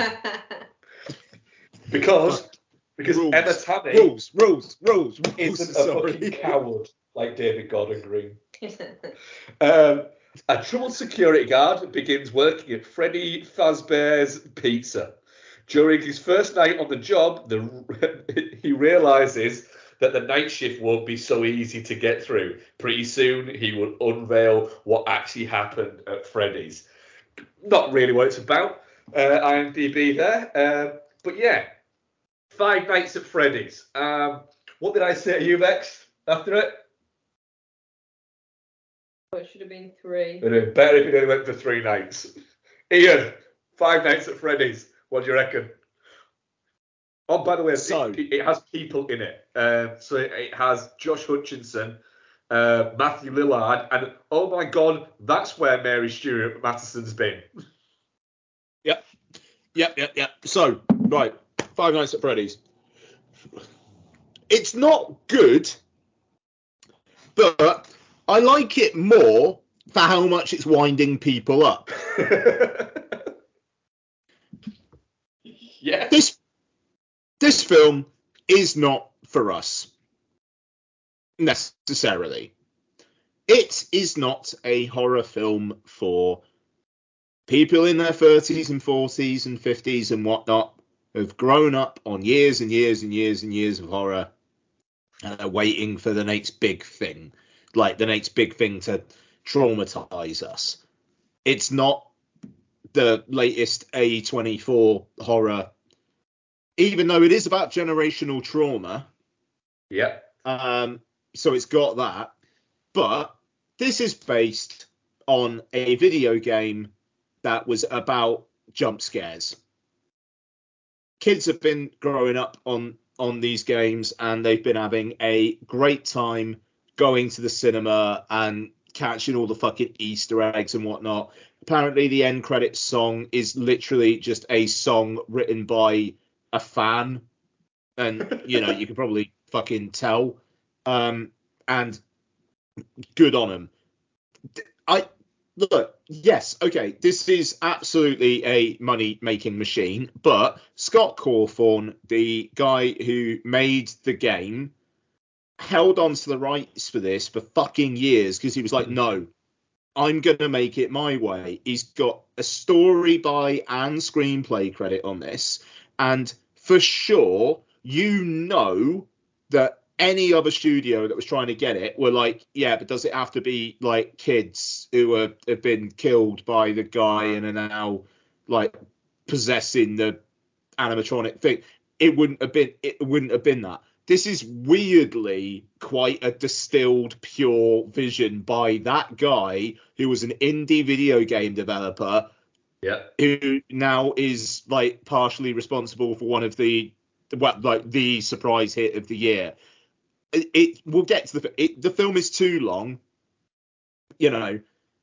I wish there were more scares. I wish there were more gore and whatnot. It is not. It's a gateway horror film. If it's a film that gets 12, 13-year-olds watching it and going, maybe I'll try some of the harder stuff, then ace. Sorry, because it's just a bit of a reaction to the reaction online, but people who are like, this isn't horror, this is shit, fuck off. It's not for us. I totally agree with you. It is absolutely a horror film, but it's a PG-13 horror film, and they're allowed to exist. Yeah. There's zero problem with there is zero problem with that whatsoever. They made this film to the rating. Fair play to the director as well. She was like, there is no director's cut. This is my cut. Yep. Good for you. You fucking stand by that. It's a film for young adults. That's fine. That's fine. Yep. It's not great. It is definitely too long, but it's fine. What do you guys think of it? Bex, what do you think? Apart from the fact that it's not as good as Willy's Wonderland. Oh, it's not, is it? No. Well, it's good. I like the fact that it's got, like, Willy's Wonderland, there's not much Story? No, it's just about a guy who's cleaning out a wonderland. Yeah, but you do get a bit of background as to why the animatronics are the way they are, but I think you get more with this. I like the fact that the animatronics are actual physical puppets rather than effects as well. From the Jim Henson guys, but it does make it feel more. It makes it feel more low budget, which somewhere like a Chuck E. Cheese kind of place like that would be. Yeah. It doesn't look glossy. It looks tactile, like you could reach out and grab it. Lived in. Yeah. I liked it. I really fucking liked it. I think it's a good story. I think Josh Hutcherson is good in it. I did, like, at the start, I was going to be like, no. He's not old enough to be a father of a child. I mean, he is. He probably is, but, like, I'm glad that he wasn't, and it was, like, his sister. Even though he quite feasibly could be a dad. I was thinking, I know he's old enough to have fathered a child, but no, you shouldn't be playing a dad. And then when it's that, it's just fair enough. But it's the same as the Zac Efron Firestarter thing, isn't it? Like we've watched him since High School Musical, and it's like, no, I don't like to see him as a dad. No grown-up roles for you. Yeah, the thing that the one thing I would say about that though is a little bit like, hang on a minute, the trauma caused of your brother going missing, wrecked your family, but years later they had another child. Well, she was already born. No, she can't have been. She was. Then the timeline doesn't make sense. No, probably not. He's probably meant to be younger than he actually is. I'm sure she's born. Yeah, that makes sense then. Yeah, she was not irritating in it, which I was quite surprised about. I don't like kids in movies. She was less irritating than she could have been. I thought she was quite irritating. Yeah, all round, really liked it. Could it have done to have been a bit more bitey? Yeah, it could have for us. But if it's not for us, and if the games are like that, then I don't know how to play them. And it's I just cannot stress. I just again want to revisit how fucking funny it is that this is made more than The Exorcist Believer has done to date. Like, it is hilarious. Like, I don't necessarily want it to be like the herald for, all right, we're going to find a bunch of other indie games and make cheap horror films out of them. I think there's a cultural thing with Five Nights at Freddy's that it's tapped into, and fair play. I love the idea of 12, 13-year-olds going to this and having a fucking great time. Yeah. Which apparently they have. It got cinema score in the US. It got an A-. That's really difficult for a horror film, Yeah. but it's because the intended audience are really enjoying it. And yeah, so that's wonderful. And David Gordon Green. Yep. Oh, dear. I mean, because how much did Talk to Me make? I mean, it did 10 million opening weekend. I remember that because that was quite a big deal. There's 9 games in this game franchise. So Oh, I yeah. mean, the thing is, Wow. Five Nights at Freddy's might go on to be how much did Saw do? It might go on to be like the biggest grossing horror film of this year.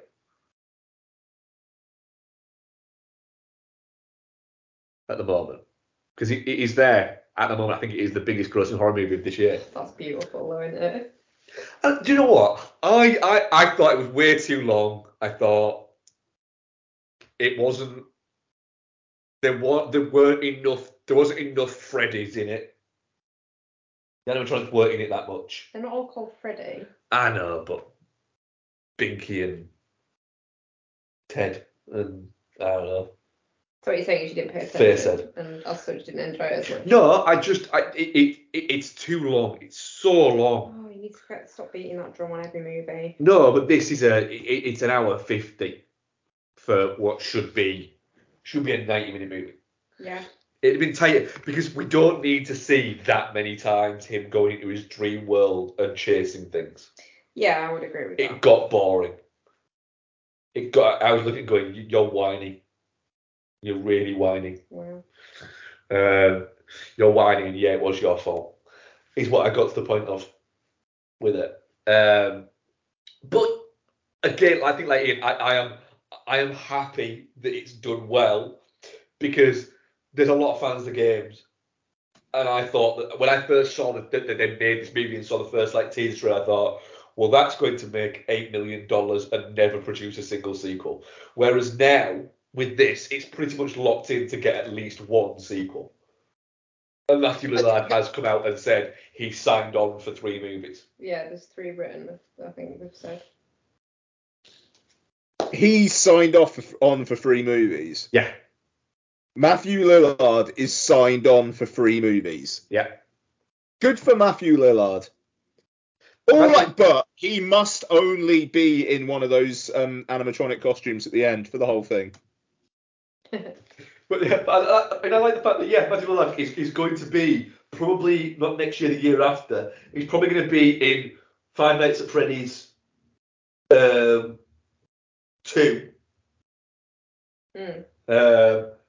The New Mike Flanagan film, and let's face it, they're going to bring him back in a Scream. Yeah. Aren't they? Definitely. So yeah, we're gonna see the rise of Lillard. Just bring back, do another 13 Ghosts. I'm here for it. Oh god, watch the fuck out of that. Do another 13 Ghosts. I'm touching cloth on it because I do think it's a bit shit, but I don't think it's outright shit. I like the carpet. The carpet Yes, you did at the pizza place. Yeah, you did. Yeah, I'm definitely not shit on it. I really enjoyed it. Really good time. It does what it set out to do. Whether what it set out to do is what other people wanted it to be doing, fuck those people. I also like that they in the training video that he watched, they said at Freddy's Fun Bar, we believe in 2 things: family entertainment and animatronics. I'm thinking, so not pizza. Not you're a pizza place that doesn't that pizza is what at the very best 3rd on your list of things. Yeah. Not cool that. I go to a pizza place, I want pizza to be realistically number 1. It's a family fun place. Pizza's 3rd, maybe. People are going there for that, Mark. Well, clearly. And you know what? The pizza was better. Might not have closed down. People might have gone, do you know what? Yeah, those fucking kids did go missing there, but fuck me. That is a banging pizza. Yeah. Yeah. They'd have forgiven them for it. What? Paul's got another Halloween costume. Fair play. What's everyone else on it? Definitely. Yeah, look, definitely not shit, man. I mean, it's, there's a couple of good, it doesn't necessarily show it, but the idea of someone being trapped in that shit is unnerving, and I think they build that quite well. Like the Saw-esque kind of shit that is happening in parts of it, decent. I couldn't necessarily tell you where the plot was going to go. I knew Matthew Lillard was going to pop up at some point, but in that fucking costume, I'll be honest, that wasn't coming to me as a thought. I very much turned out Becky and went, oh, he's the bad fucker. Yeah, like he's the wrong one, but I thought he was just going to step out of the shadows at some point. Oh, yeah, the actual costume, yeah, that was pretty fucking cool, to be fair. Yeah. Absolutely. I just love the fact that Matthew Lillard's got a fucking free picture deal for Five Nights at Freddy's. It's fucking good, isn't it? Good for him. Yeah. Yeah, look, definitely not shit. Very, very funny that people are getting so wound up by it. Yeah. It's Five Nights at Freddy's. Don't worry about it. You can still have your prestige horror. Let kids enjoy themselves. Move on with your day. Yeah. Bex? I've already said twice. Shit, sorry. Our audience poll, definitely not shit 30%, touching cloth 30%, shit 40%. That was the Twitter one. And our Instagram one was shit 100%. I'll go to Twitter questions first, and then I'll go to Insta questions after that. Burzer, inspired by the owner of this site calling Rick Deckard Blade Runner, which character do you think should be named after the title of their film? I'm going Brad Pitt as Detective 7. Willard Apocalypse Now.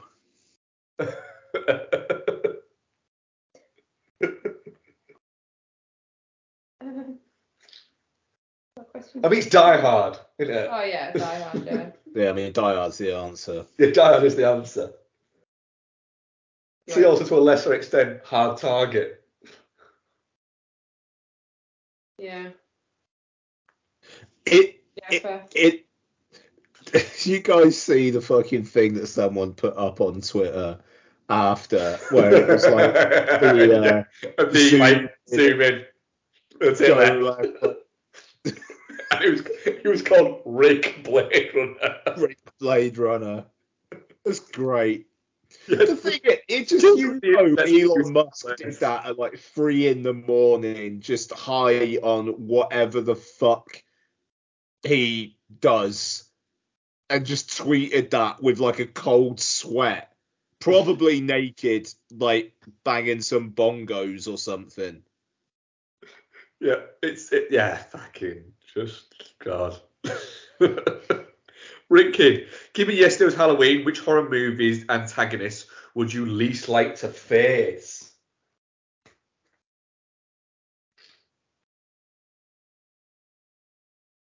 Which horror movie antagonist would I least like to face? Yeah. Don't think I can be up against that clown in those movies that I watched recently. Terrifier. Yeah, I can't remember what he's called. Clown Ed. He's not called Clownhead. Grimes. Sure. The Clown, yeah, no, Art the Clown can fuck off. Also Pennywise. In fact, all clowns. Ian? Gage Judd out of Pet Sematary. Slicing up people's fucking, what's it? Arteries on the back of their ankles. What are they called? Achilles artery? Achilles. Sure. That. Achilles tendon, that's the one. Yeah, he can fuck off as well. Sorry, Ian, go on. Oh, good. That him out of Sliver, who fucking just like pumps all those wormy things into people. Oh god, yeah, he's a prick. That is a film that, like, watched once, thankfully don't remember a lot of it, will never watch again. Yeah, you just reminded me of that. Yeah. Nasty little fucking film is Sliver. Like, it's a horror comedy, but it's fucking It's gnarly, rank. isn't it? We saying sliver or slither? Slither. Slither. Yeah. James Gunn wrote it. Did he not direct it? Did he direct it as well? I think he might have. I don't want it on my Google search so someone else can look it up. I'm looking now. With Nathan Fillion in it? Yes. Yeah, James Gunn written and directed by the Banks as well. Okay. Oh, I really like that movie. Is that on anything? No. It's grim. Who would I not like to face? Don't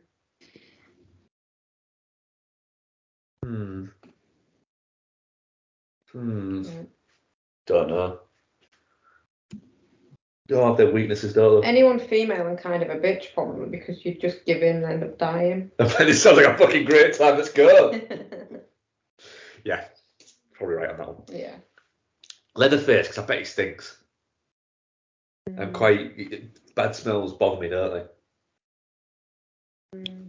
I bet he fucking reeks. Yeah. Okay, we do have some. Oh, what's her name out of Misery as well? Kathy Bates' character out of Misery. You can't argue with crazy. We do have some Insta questions as well. Sorry, pause. Signal back. Plug a phone in. Sorry, guys. Brad says, if you could have any director make a film in a genre they have yet to tackle, who and what would it be? And why is the answer Steven Spielberg doing a Western? It's not, Brad. I'd also accept Paul Levinsky doing a musical. David Lynch doing a kids movie. I feel like you can't have Lynch for this. Why? I just feel like you can't. Why? I think the answer is David Ayer doing a movie about a beekeeper. Sure. Steve McQueen doing an action film. I want to see it. Ooh. Widows wasn't an action film. Yeah, it's like a full-blown, like, fucking Point Break-esque action film. Like, Steve McQueen needs to have a think about beekeepers. Beekeepers too. Yep, Studio that'll do. Ghibli, specifically Hayao Miyazaki, making a horror movie, the most beautifully animated horror movie you ever did see. Oh, that's a fucking good answer, that. Animated. Oh, that's a good answer. That might be the answer. That might be the answer, Brad. The backgrounds would be beautiful. They would be, yeah. I was thinking about this earlier. It was really wrecking my head. Yeah. Yeah, because I basically said to myself, I can't allow myself certain like directors. Why?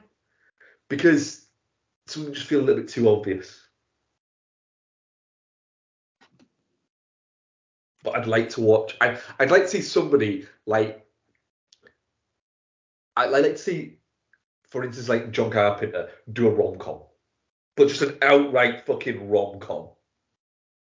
Because he's hinted at rom-coms within things like Big Trouble. Within that, but just do an outright fucking rom-com. Everybody who's not made a rom-com should make a rom-com. I mean, a John Carpenter rom-com would be undoubtedly good, but it would be a waste of his talents because rom-coms are just blur. No, they're not. You're an idiot. But like when Lynch made a rom-com, we got Wild at Heart. Yeah. Which is just a wonderful thing.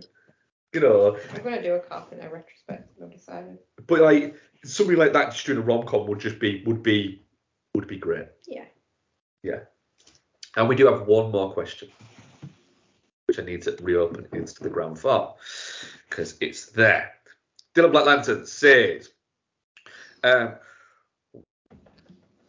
who would you like to see? Who do you want to see have a bash at acting? Can be a director or just any public figure at all.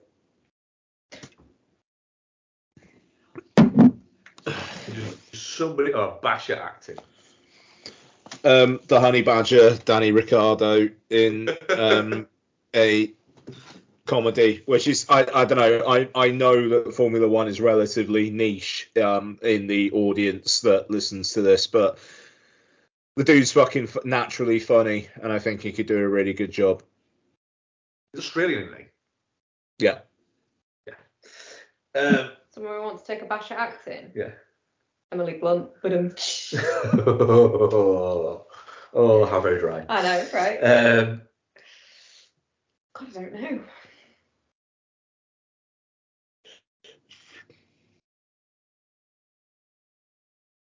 Somebody to go bash at acting. Honest, I know this sounds silly. Liam Gallagher is charismatic as fuck. That's actually a good answer, yeah. I feel like he could it, maybe do something.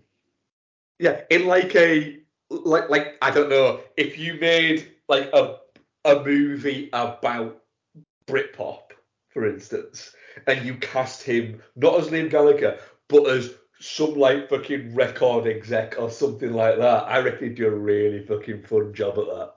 Yeah. That's a good yeah, that's a good answer.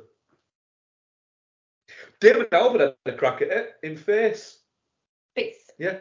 He was decent, actually. Yeah. The Appleton sisters did that movie directed by, what's his name from Eurythmics?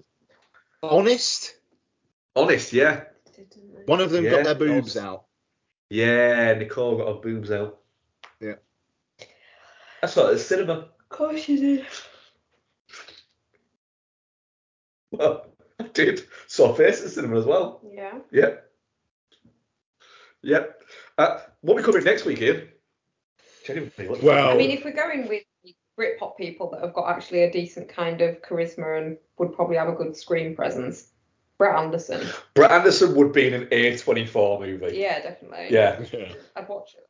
It'd have to be some kind of Slender Man character though, because he's real tall and thin. It would be. It'd be a real fucking think piecey. It'd be like fucking. It would be like Herzogian. I'd watch it. Yeah, I probably would. Let's be fair. Yeah, sorry. What are we covering next week? Apart from Sly documentary.